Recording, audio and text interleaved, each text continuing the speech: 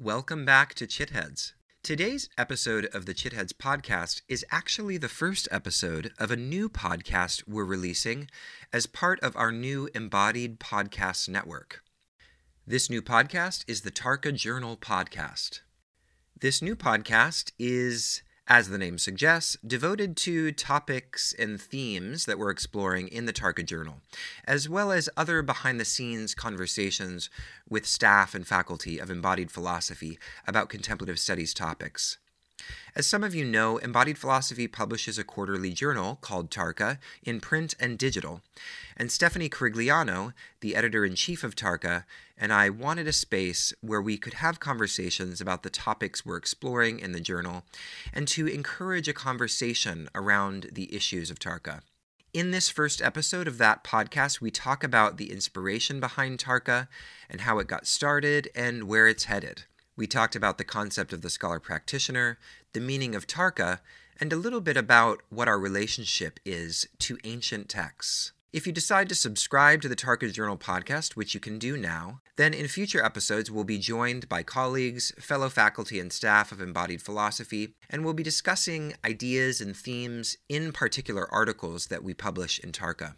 We'll also explore some of the current debates, issues, and perspectives in the fields of contemplative studies, Dharma studies, and religious studies as they relate to the experience of the scholar practitioner. Stephanie and I are really looking forward to this new project as it allows us to share a bit of the behind the scenes of Tarka and Embodied Philosophy more generally.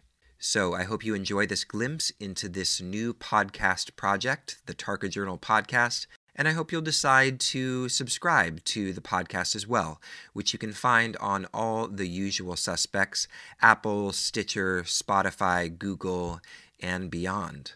So without any further ado, let's get into the episode.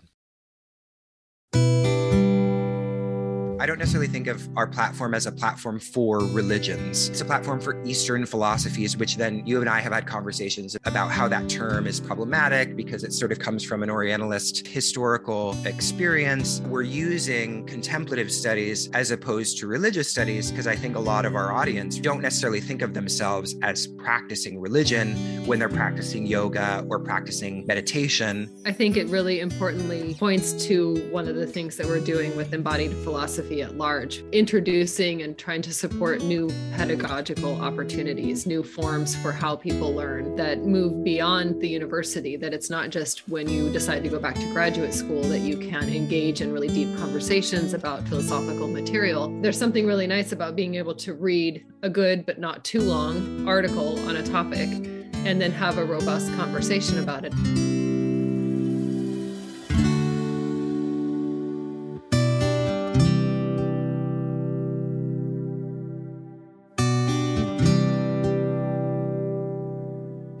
Welcome to the first episode of the Tarka Journal Podcast.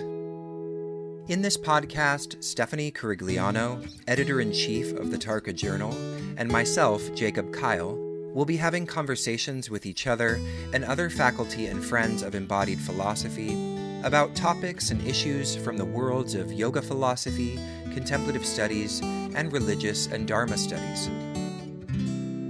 Many of our conversations are inspired by themes we're exploring in the Tarka Journal as they relate to the experience of the scholar practitioner.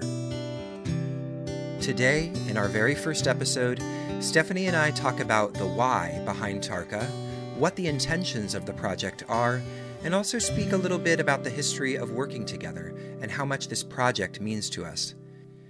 So this episode is a little glimpse behind the scenes, and we hope the podcast in general will encourage a sense of community and conversation around the Tarka Journal. If you like what you hear, please consider leaving us a review on your relevant podcast app, and be sure to follow us on Instagram at Tarka Journal. So without any further ado, here is the first episode of the Tarka Journal Podcast.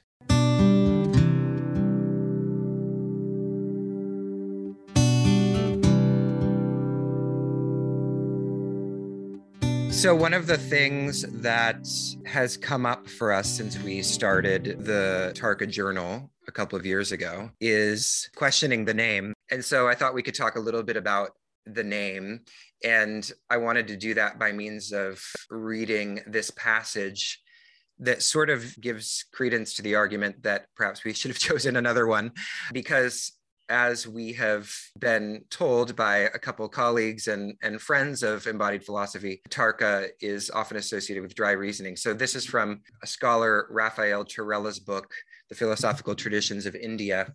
And he writes, this concern that autonomous reasoning may end by triggering a delirium of omnipotence or merely debase itself in the self-satisfaction of a technique aimed especially at wearing down opposing ideas, and then in parentheses, this is a frequent meaning of Tarka, is also common to currents foreign to Vedic revelation, such as Buddhism or Jainism. And then here's the kicker line. In traditional philosophical circles, the term Tarka is frequently associated with the adjective shushka, which means arid, dry, or without juice. So why did we use this title for our journal is the question. You were mentioning before, Stephanie, that a couple people have actually reached out and asked us why we chose this title. Early on, when we were working on the issue on the scholar practitioner, I'd reached out to Frank Clooney, and he responded positively and agreed to give us an article, and also asked a question about why we would use this term Tarka for the name of our journal, because he normally thought of it as something like dry reasoning, which is probably not the most exciting idea. But I think we invited, in part in response to that and a few other questions, we'd invited Kavita, one of our faculty here at Embodied Philosophy, to help compose a script for an animation that we now have on the Tarka homepage to give a little bit more color to the term. She develops that a little bit and refers to this idea of dry reasoning, but elevates that with this concept of Sat-Tarka. Sat-Tarka, in a lot of the philosophical texts, is, I guess, what we're meaning or intending with the term Tarka, but Sat-Tarka, means sort of the discernment or the logic or the reasoning of truth, and Sat here being associated with kind of the truth of the self, or the truth of that consciousness or that state of experience that one is looking to cultivate through practice or through their own philosophical engagement. My initial experience with the word and what I was drawing the inspiration from the title from was my knowledge of the term from Abhinavagupta's work. So when I did come up with the name, which was how many years ago now? Was that 3 years ago? 4 years ago? It was a while. It was 4 years ago. It's 2018. I was just looking back for when I actually started with Embodied Philosophy. Wow, we've been working together for 4 years. That's so amazing. It is. I love that. Yeah. I mean, back then that was really my only kind of familiarity with the term. And in his work, he posits Tarka as the highest limb of yoga. And by that, of course, he doesn't mean dry reasoning. He doesn't mean sort of a cold clinical logic that purges the body of emotion or something like we would maybe associate with Western reason and its tendency to exclude the affective or the embodied part of experience. But because Abhinavagupta is referring to a state or an experience of yoga that is in some sense mystical and transcends the body and the mind, it can't really be a cold, merely rational state. It has to be sort of a state of what recently in a talk I heard Alexis Sanderson refer to as intellectual bhakti, which I think is much more the way that I read the term and the way that I experience the term, even though that is obviously a partial, in terms of, the history of the term, a biased perspective because it's the perspective of one particular thinker. But I think that's a little bit what we're on about, right, with Tarka, is that the spirit of devotion that arises through intellectual engagement. Yeah, I love that concept of intellectual bhakti, in part just because it seems to recognize the act of devotion and the spiritual possibilities of study in ways that I think can often be forgotten or ignored. And maybe it's particularly the Western academic world where, the university increasingly moves towards a kind of more pragmatic approach to studying, and trade schools, and what is the job that you hope to get from your study, or what is the practical, outcome of your degree. Whereas the fields of theology and even religious studies and philosophy are full of bhaktas, of people that are devoted to their path of study. They're not just usually there even the most successful are not there, for a paycheck alone. They're there because they're in a true devotional pursuit of knowledge, which is, quite an interesting endeavor. When you put it in that context, it's sort of hard to imagine anyone being successful at any pursuit in life without bhakti, without devotion. My teacher, Paul, often points out that this is one of the sort of misnomers, is that, on the one side you have Vaishnava bhakti, and then that's Tantra over there, but really bhakti, it penetrates really everything, if you want to kind of take it and with a more kind of expanded concept of being that sort of wellspring of devotion that is required to engage with anything. For a lot of people, there's a real separation between what we think of as a spiritual practice and, something like studying. And you see priests with, like, for example, from the Catholic tradition, and they have their devotional practice and perhaps the work they do on Sunday, and then they may do, other scholarship. But to see really that many practitioners express and really pursue their spiritual path through their act of studying is I think it's an important move, especially as we, in terms of what we're doing with this journal and our focus on the scholar practitioner, it is this idea that these two are not separate, and to really develop a robust sense of practice requires some curiosity and some desire for knowledge about that practice, and vice versa, that knowledge about history and a tradition is really only complete when you have that element of practice. I love what we're talking about because it sort of reminds me, one of the foundational sort of inspirations for embodied philosophy was partly based in my experience in the yoga community. In some of the popular yoga world, there is this sense of, oh, just feel it. Like yoga is just about feeling, and, don't get too wrapped up in the intellectual nitty gritty. The study is sort of secondary to the practice, and that really what we should be prioritizing is like the way the body feels at any given moment, and blah, blah, blah. And this sort of almost anti-intellectualism, I think, in kind of some segments of the popular yoga world, and this idea that there's something like a pure emotional knowing that is exempt from any intellectual engagement. Does that make sense? It does. Sometimes I wonder if some of that emphasis doesn't in part come from the heavy emphasis on the Yoga Sutras within modern yoga circles. And for a long time, if somebody was doing a yoga teacher training and they were going to learn one text from Hinduism, it was most likely going to be Yoga Sutras, and they would get, maybe a few hours on Yoga Sutras. And something like this idea of Chitta Vritti Nirodha, cessation of thought, lends itself towards not thinking. Yeah. Well, the whole point of, if your goal of yoga practice is to reduce your, fluctuations of thought, the idea of pursuing knowledge seems a little counterintuitive. Do you think that's the correct interpretation of? Do you read it that way, or do you think that's just the kind of widespread interpretation of that sutra? I think that could be its own whole conversation. Yeah, no, I think there's different ways of interpreting things that differ between a literal translation and trying to understand it from within the tradition, and also what makes sense in terms of practice. And so on a practice level, a sutra like that has to imply many levels of not having thought stopped, of having thought slowed, perhaps, the slowing of the churning of thoughts, of just, stopping that, being willing to look at the thoughts as they change, and this, idea of coming to a place of meditation that's quiet and less distracted.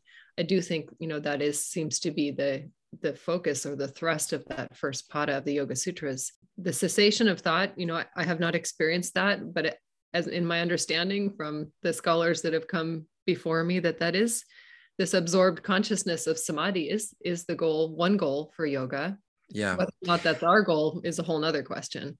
And I appreciate you mentioning that. It's perhaps its own conversation. Maybe we'll bracket that and save it for our Shitheads interview with you, which is coming.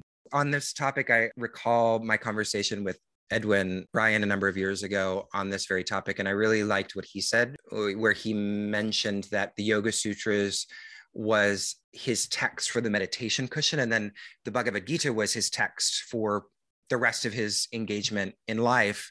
And I think his point there was that, in within the coordinates of my seated meditation practice, something like the Yoga Sutras and something like Chittavritti Nirodha makes sense, right? It actually makes sense, that one could achieve a state of a lack of fluctuations when they're sitting on a meditation cushion, where if you had a lack of fluctuations when you're engaged in the world, you're probably brain dead in some way. And it doesn't really make sense to talk about an absence of fluctuations when you're engaged in relationships and you have a family and all of these things. So I really liked that point he made, because it helps us reimagine like what we're talking about when we're talking about our relationship with a text, and that it doesn't have to be this kind of absolute sort of all encompassing, or that the teaching within a text is meant to apply to every circumstance or to every type of person.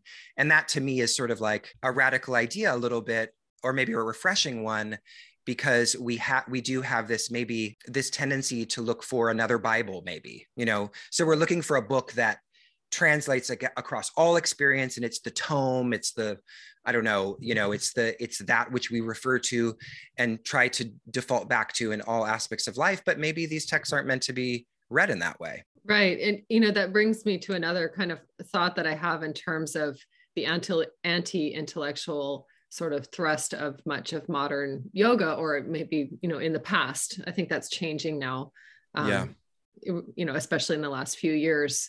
But the other factor is, and I also experienced this because I came to the study of Hinduism and theology from a place of practice. I'd been practicing asana, with a teacher in India for, nearly a decade before I went back to graduate school. And initially really deeply learning some of these texts and studying was very discombobulating. It brought up all these questions, very real. Is this modern asana practice that I've been doing, does it actually have anything to do with any of these traditions? Maybe I'm not even doing yoga. And then that can actually undermine the impetus to even want to continue practicing, even though I'd had a decade of experience letting me know that, all things aside, the physical practice was effective and beneficial in my life. Learning this kind of philosophy and study that was so confusing and overwhelming and didn't directly relate and didn't directly support sometimes what I'd been doing, that was very disarming. And I think it can be an overwhelming task for a lot of students. I think we're in a new place, and we're seeing a kind of a new horizon in the scope of learning yoga philosophy now. And part of that's just the work that's been done over the last 10 years. All of these emerging scholars that have come up and are looking carefully at historical texts, but also looking at modern circumstances and what is actually, what is modern yoga? How does it relate to these historical texts, and finding new expressions and new ways to engage. So I think we're actually in an exciting time for that. It's worth acknowledging the fact that delving into that history is disarming, and it's something of its own spiritual practice. And that's, you've mentioned the study of yoga philosophy, and even that in of itself is a bit of a misnomer. And some people think, again, it's like some people have said to me before that yoga has no philosophy. It's like goes back to that idea, and all of these things really come down to how you define your terms at the end of the day. Shameless plug, we're exploring that in our year-long certificate program, Embodied Philosophy, which Stephanie and I happen to co-direct together. So if anybody's interested in having these conversations more extensively for a whole year, that's available to you.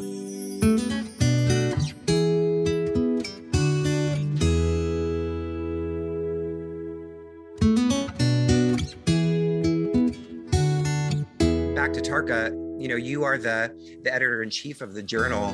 What are the intentions? Like, what is the goal and vision that you see Tarka as trying to push forward? That's a big question. It's a good one. I think the vision and the goal, the purpose of this journal really is that lifting up of the scholar practitioner. And I think that comes out of a whole history, which is explored in that scholar practitioner issue in part, but there's so much more that can be written and said on it. My background is in theology, so I did my master's degree in Catholic theology, and then went on to Boston College, which is a Jesuit university, and did a comparative theology degree.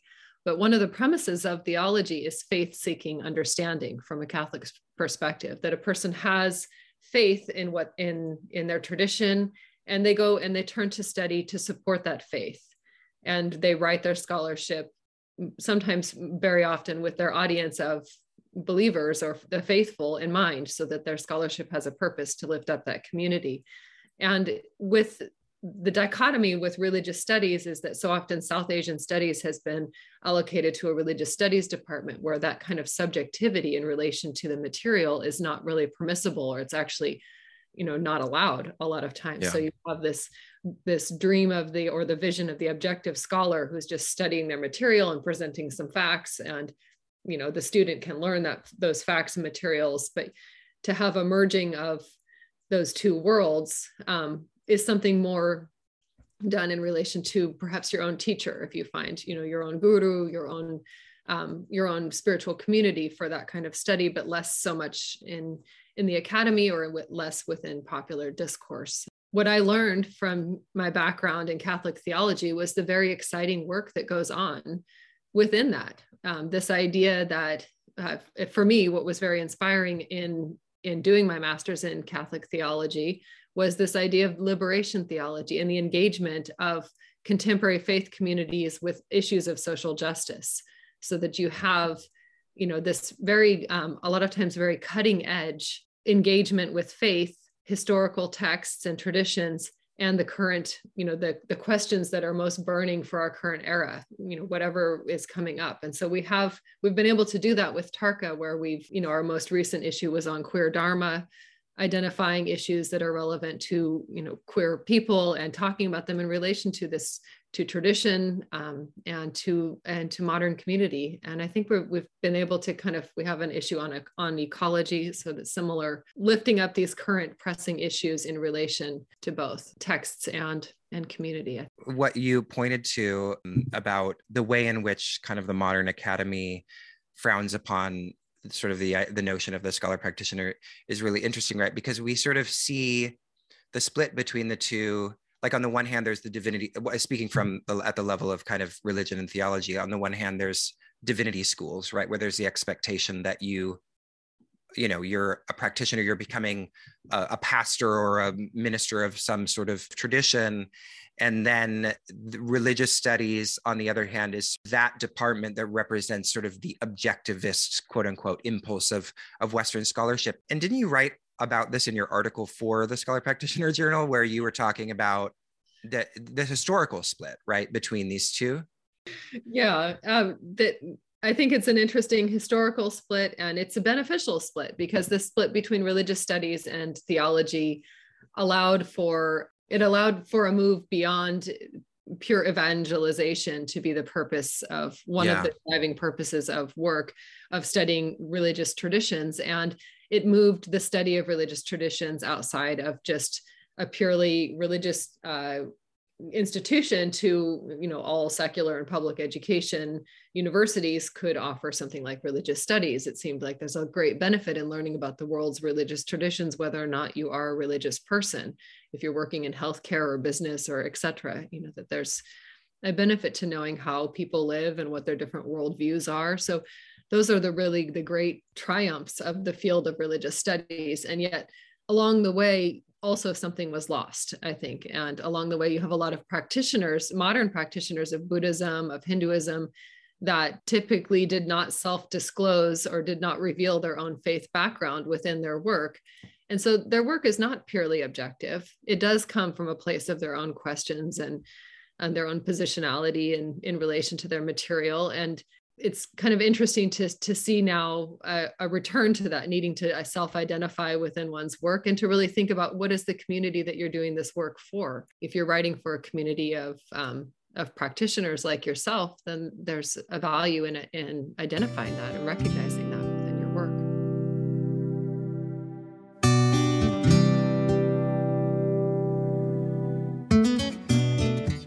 One of the things that I think what makes us complementary to each other as colleagues is that you're really not afraid to talk about religion and to use that term.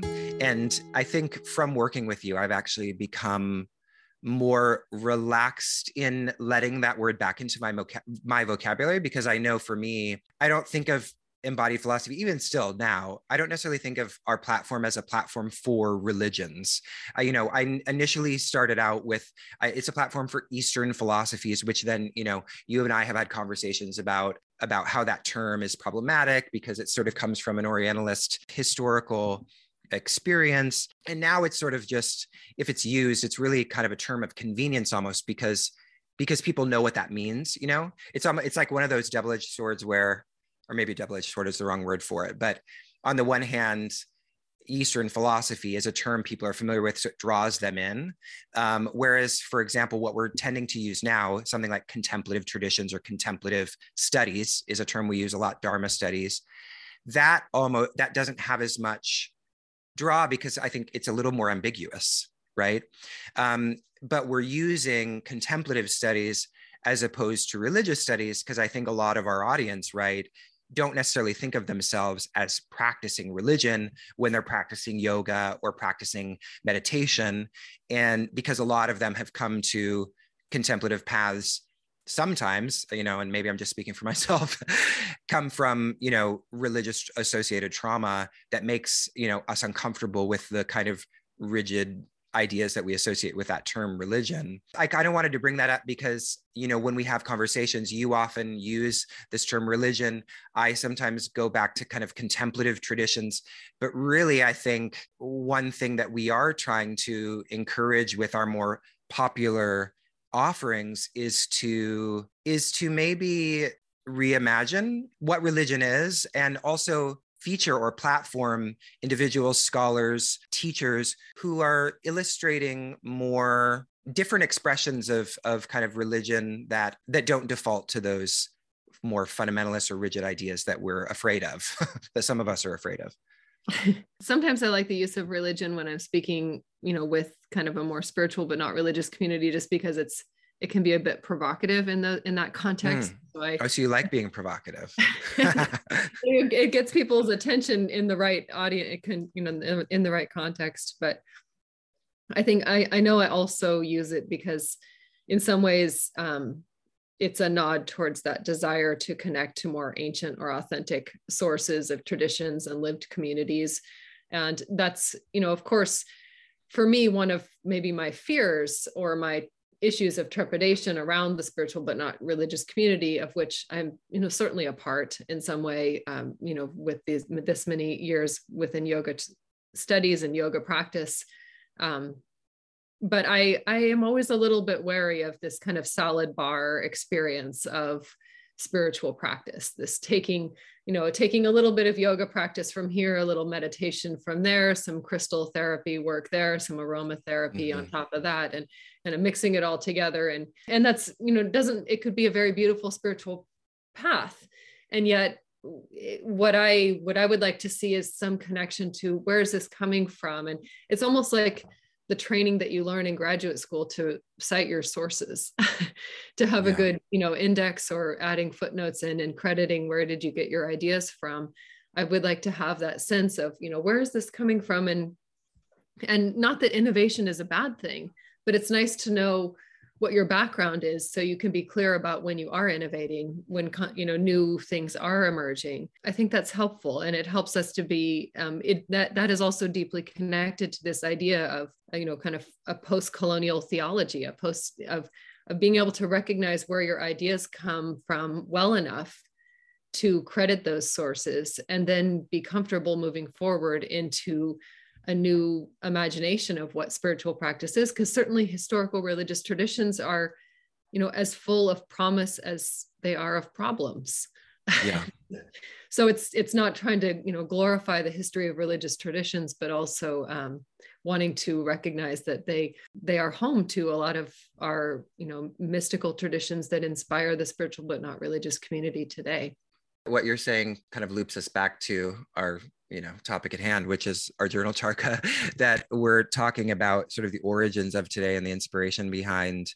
And it illustrates what an ambitious project it is, really, because on the one hand, we are really trying to encourage a robust and rigorous understanding of the history and the philosophy of these traditions. And then at the same time, each issue is grappling with we're trying to integrate that with contemporary issues, and that's not always easy. I mean, there really couldn't be anything more uncomfortable on the face of it than the marriage of queerness and Dharma. I mean, and we found that, right? Even when we were trying to curate content for it, it was like crickets.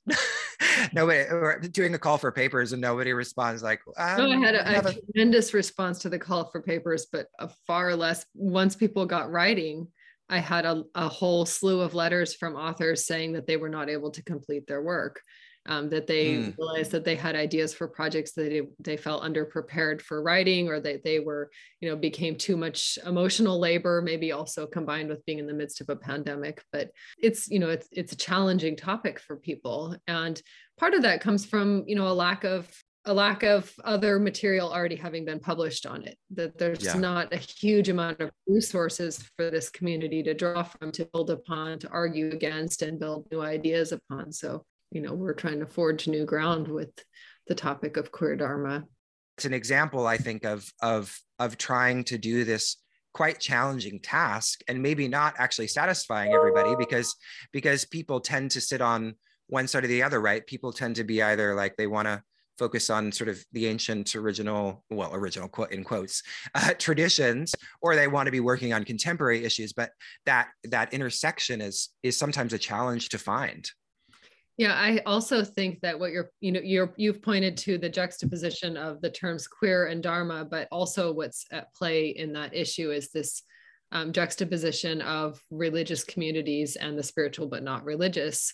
And that came to life where you had practitioners that were very invested in, years of practice of meditation, but had never really formally considered themselves Buddhist, or, similarly with a yoga practice. But so they're writing about their experience, which is very important, or, worthy of considering in relation to contemporary communities, and how yoga or meditation relates to their own, experience of being queer in perhaps an American context, and then making another step within the issue to relate that to the historical traditions of Dharma, of Buddhism and Hinduism, Jainism. And so there's, a lot kind of at play there. And so I think some of the authors were less comfortable with talking about Dharma because it is a kind of religious term. And, do they really see themselves as Buddhists? And so then it became a whole nother, issue of labeling. Where do the labels come in? When are they important? And, is the fact of labeling oneself then, what does that entail, and what does it require and ask of a person?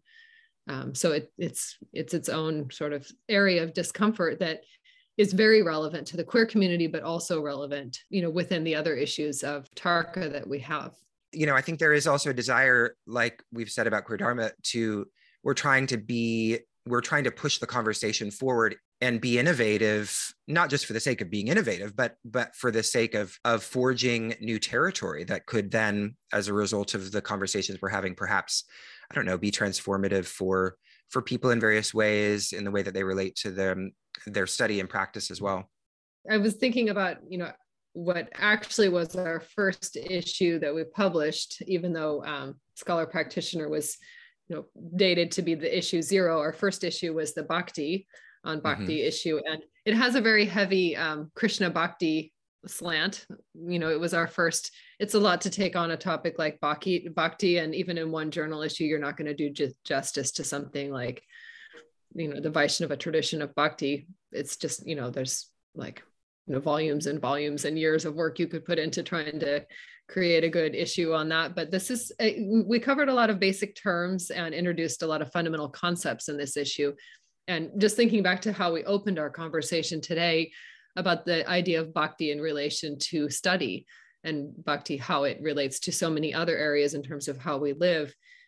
It's, the idea of developing these terms with one foot in desiring a historical understanding of them, and another foot moving towards a contemporary interpretations and uses for the terms is, it's an ongoing project. We could probably create Bhakti 2 on Bhakti. Oh yeah. Issue 2, totally different focus. But I guess that's one of the things that we've sort of had to relax a little bit about, or I feel like I have had to relax a little bit about, is that, you can gesture at being comprehensive, but really it's sort of impossible in any of these topics to be truly comprehensive. What you, I guess, at most, or one of the things you can hope for is just to encourage a conversation, right, around the topics. And actually, that's part of the reason why we've decided to start doing this podcast, is to talk about the articles in Tarka and other articles. I think we kind of have a desire to both explore the articles and sort of the topics and issues that come up when reading them, because I think a lot of the articles in the different issues some of them are quite provocative, and they open up a whole world of possible conversation and debate. I think it really importantly points to one of the things that we're doing with embodied philosophy at large, and really introducing and trying to support new pedagogical opportunities, new forms for how people learn, and that move beyond the university, that it's not just when you decide to go back to graduate school that you can engage in really deep conversations about philosophical material, that as a practitioner, that maybe, there's something really nice about being able to read a good but not too long article on a topic and then have a robust conversation about it. And that's a lot of what happens in the university context, in the setting. It's what's so beautiful, I found, about going back to graduate school, being able to read these rich material and then have a group of people that I could come to once a week or whatever, however often a class met, and have conversations about the material and hear somebody speak about the intent behind the article and give a little bit of background. And so I think that's really beautiful. It's something that we can do by offering something like the Tarka Journal. At times there's complimentary courses, but then there's, the idea of having a conversation to unpack an issue and maybe hear from the author or hear from other people who've read the article. In that way, we can all be a part of this, virtual classroom, and really think about how do we advance this kind of education outside of the university. And how do we support it also? Yeah. So to that point, you're bringing up possibilities about conversations with even Tarka Journal subscribers, people who have, things they want to share. If that's you and you're listening to this, I'm going to throw out an email address that we'll probably have to create because I'm not sure it exists yet, but it will by the time you hear this. Tarka@embodiedphilosophy.com. It's just the name of the journal, Tarka, TARKA, @embodiedphilosophy.com. And you can send us your ideas if you're a subscriber and there is a particular article that you thought was really provocative and you want to have a conversation about it. We can begin that conversation and the possibility of having it together via email. So send us an email at tarka@embodiedphilosophy.com and we'll get back to you. So Stephanie, I want to shift gears a little bit and talk about how we met and actually how Tarka got started. First of all, how did you hear about embodied philosophy, and how did you hear about the Tarka Journal as an opportunity? I think it was Chris Chappell who sent me a notice letting me know that you were looking for an editor for a journal that you'd like to create. And so that was the introduction. I have to give thanks to Chris, who is a tireless supporter of all of his students. And I remain grateful to his support throughout the years, having been his student as an MA and a PhD. I remember the first conversation we had. I was actually walking down the street in Brooklyn. I think I was leaving some sort of appointment.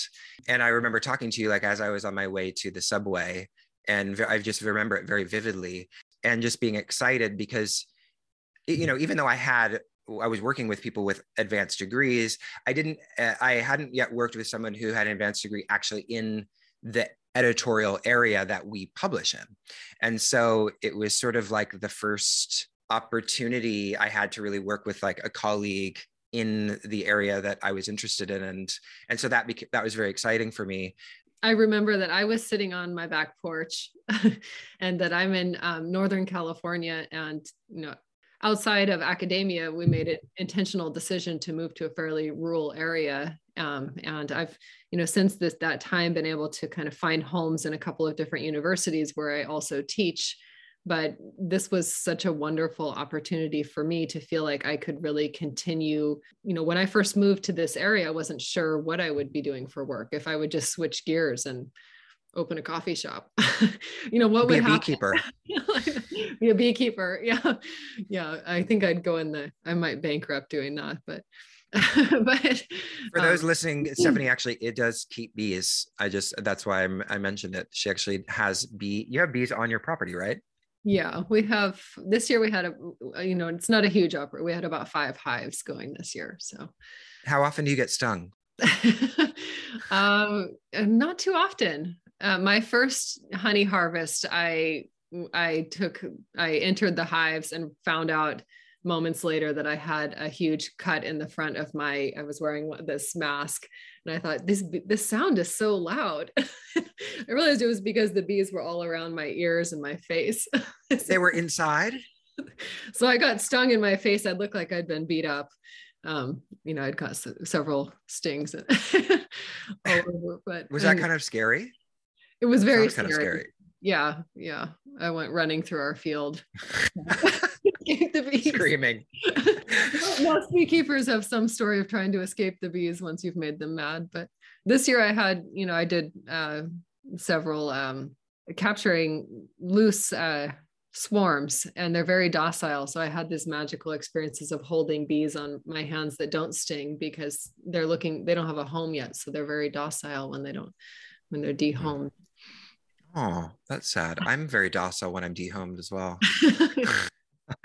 So you were on your back porch and we had this conversation. It obviously went well because you started working with us and you've been here since then through good times and bad. But when we started the journal, it was actually all online, right? Do you want to talk a little bit about what it initially looked like? Yeah. So back to that initial conversation, it sounded such an exciting opportunity. And it was also, it was such a big idea with no foundation except for the platform of Embodied Philosophy, which was running amazing courses at the time and had a great podcast going. But it was kind of like, start this journal up. I was thinking the title could be Tarka, and so it was really from ground up, what are we going to do and how will we make this journal? So my initial idea or work with it was creating a monthly publication of about 10 to 12 articles on a particular theme.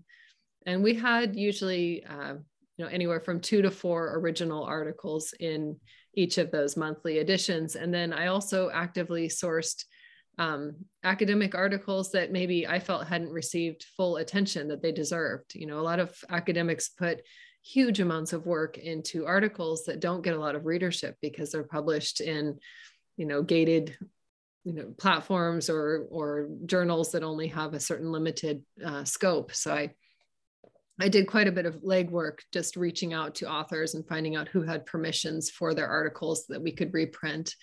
And so for, I don't know if it was about 1.5 years or 2 years, we ran monthly issues of Tarka online, and it was free at that time as a free publication, just putting together thematic issues, anywhere from, we had issues on pluralism and, gosh, you're forgetting all of them.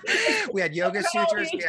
We had Yoga Sutras. We had Bhagavad Gita. I think we did one on prana and pranayama. We had a social justice one. Did one on the divine feminine. I think that one was one of my favorites. In fact, I think we're gonna at some point soon. We got to do basically a divine feminine print issue.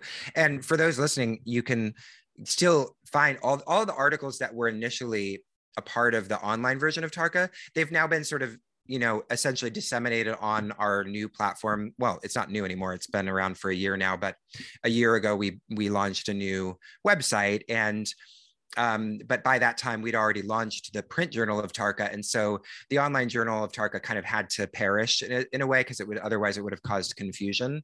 But the articles are still all there and on our website.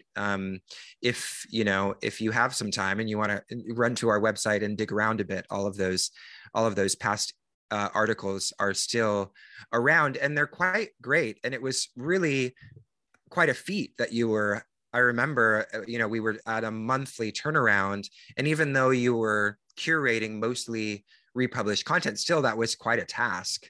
And there were months where it was a bit of a challenge, right, to to get things turned around in under a month.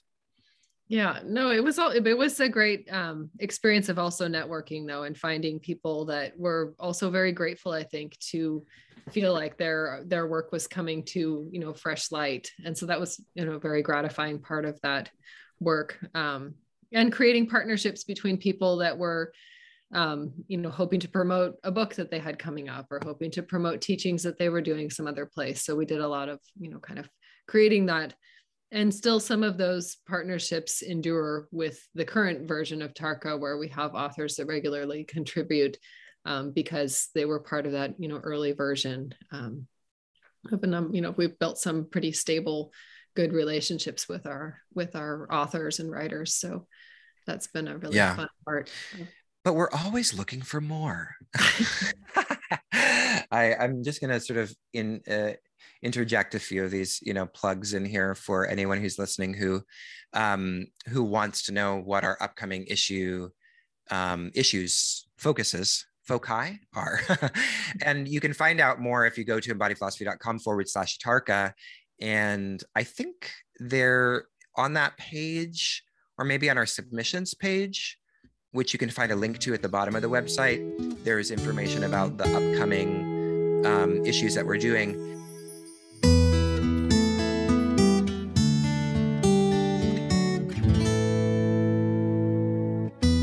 I wanted to mention briefly before we end our conversation today, the upcoming issues that and I know there's a little bit of work we actually have to do there, but we have an issue coming up actually that's going to be released relatively soon. It's in sort of its final stages on the spiritual citizenship. And that was inspired by a conference we did last year by the same title, Spiritual Citizenship Online Conference. We had our keynote speaker, Cornel West. And do you want to say a few words about that one, Stephanie, and how it's going? Yeah, we're almost ready to have our proofs coming back. And so it will be it's very much in its final stage. And this is really an issue that I think is like Scholar Practitioner. I think it lays some of the foundation for what we're hoping to do in larger terms for the issue, or for the Journal of TARCA, just because it's engaging in so many different areas. The conference itself looked at 5 categories of race, queer dharma or queer identity, ecology, and kind of the concept of spiritual activism, and then I think spiritual citizenship, just as that was one of the days, and cultural appropriation and kind of post. Oh yes. Technologies. And so we have articles from all of these areas within the issue, and all of these are categories that could have and some do already have their own issues of TARCA, but it's also, lenses through which we'd like to address these more specific topics. So when we go on to after spiritual citizenship, the next issue we have coming up is Tantra. And of course, within the Tantra issue of TARCA, we will want to look at some historical ideas, but also we'll want to engage these different categories of living and contemporary issues in relation to Tantra. So that's kind of an ongoing project, but spiritual citizenship is, I think, a pretty exciting topic for us. And I know, it's an exciting topic, and it does touch on so much. And I think that issue is going to be really rich. We are also doing an issue coming up on teaching. I'm really excited about that issue because we also want to connect it with another conference as well, and have people come and talk about, what does contemplative pedagogy look like? And I'm sure many people have different approaches to that, but it really, I think, connects to a large portion of our audience, because it's going to connect with, scholars who teach in the context of the academy. And it also is going to touch upon the segment of our audience that are yoga teachers who are teaching yoga, and what does it mean to teach yoga philosophy in the context of a yoga class and in the context of a yoga teacher training? How should we be teaching that philosophy? Should it be, just sort of a satellite scholarly approach to the subject matter, or should it be something different? I think it's such a rich topic that I'm really excited to explore, both in the conference and in that issue. This has been a delightful start to the TARCA Journal podcast. We talked about a lot, didn't we, Stephanie? We talked about the history of the journal. We talked a little bit about kind of the inspiration behind the journal. We talked about how we met and what the future holds, a little about what the future holds. My hope for this podcast, for these discussions is, and especially this first conversation, is to really outline some of, I think, the inspiration behind TARCA and encourage, some of the listeners who are also authors and scholars to become involved and let us know if they're interested in writing and in having these discussions. And I think we just referenced the scholar practitioner and the spiritual citizenship components. I think those are really important foundations for the work that we've been doing and that I find very exciting. And I hope that, we'll dive into those issues with more specificity in coming conversations. And if you're listening to this, but haven't become a subscriber yet, there's two options of becoming a subscriber. You can be digital and you can be a print subscriber. Currently, the print is, I believe, available just in the United States, although that will be changing very soon. But in the meantime, you can be a digital subscriber to TARCA, and all of that information is available on the website. So I wanted to give the listeners a little bit of a taste of what's coming up in the TARCA Journal podcast, because we have a few conversations that are planned, and there will, of course, be many more to come. But the next one, Stephanie and I are going to go behind the scenes of the existing issues of the TARCA Journal. And how many are there, Stephanie? 6? There are 6, and there will soon be 7. Excellent. So we're going to go behind the scenes to behind each of the existing issues and give a little bit of that never before seen footage of what what went into these issues. So that's the next podcast episode. And then we'll be talking to Ryan Lemaire, who is our creative director. Then we will be speaking with Marcy Braverman Goldstein about her article, Is Academia Like a Religion? And that article comes from our first issue of the TARCA Journal, which is actually issue number 0, because we published issue 1. And then when we went and retroactively published issue 0 for reasons we will explain next time. and that episode with Marcy will actually be a little bit more like the formula that we're going to use for this podcast moving forward, which is to have conversations with authors of articles from the TARCA Journal, or we'll have conversations with other faculty and friends, or Stephanie and I, about articles from the journal or other articles that have been published in the field of contemplative studies, and really focus on kind of conversations between colleagues about sort of interesting work that's happening in the field of religion and religious studies and contemplative studies. Yeah, I think that's great. It gives a chance to unpack some of the content that goes in and the ideas that are in the articles. And so you can kind of walk through and discuss the ideas with a little bit more color and life, and feel like, we hope also that the audience has a chance to feel that they're a part of that conversation as we kind of pursue this form of engaged learning. Thank you, Stephanie, for your time. And thank you to all of the members of the Embodied Philosophy community who are listening to our conversation today. Thank you, especially to the subscribers of the TARCA Journal, for supporting the life and the future of this work that we are doing. And we will see you next time on the TARCA Journal podcast.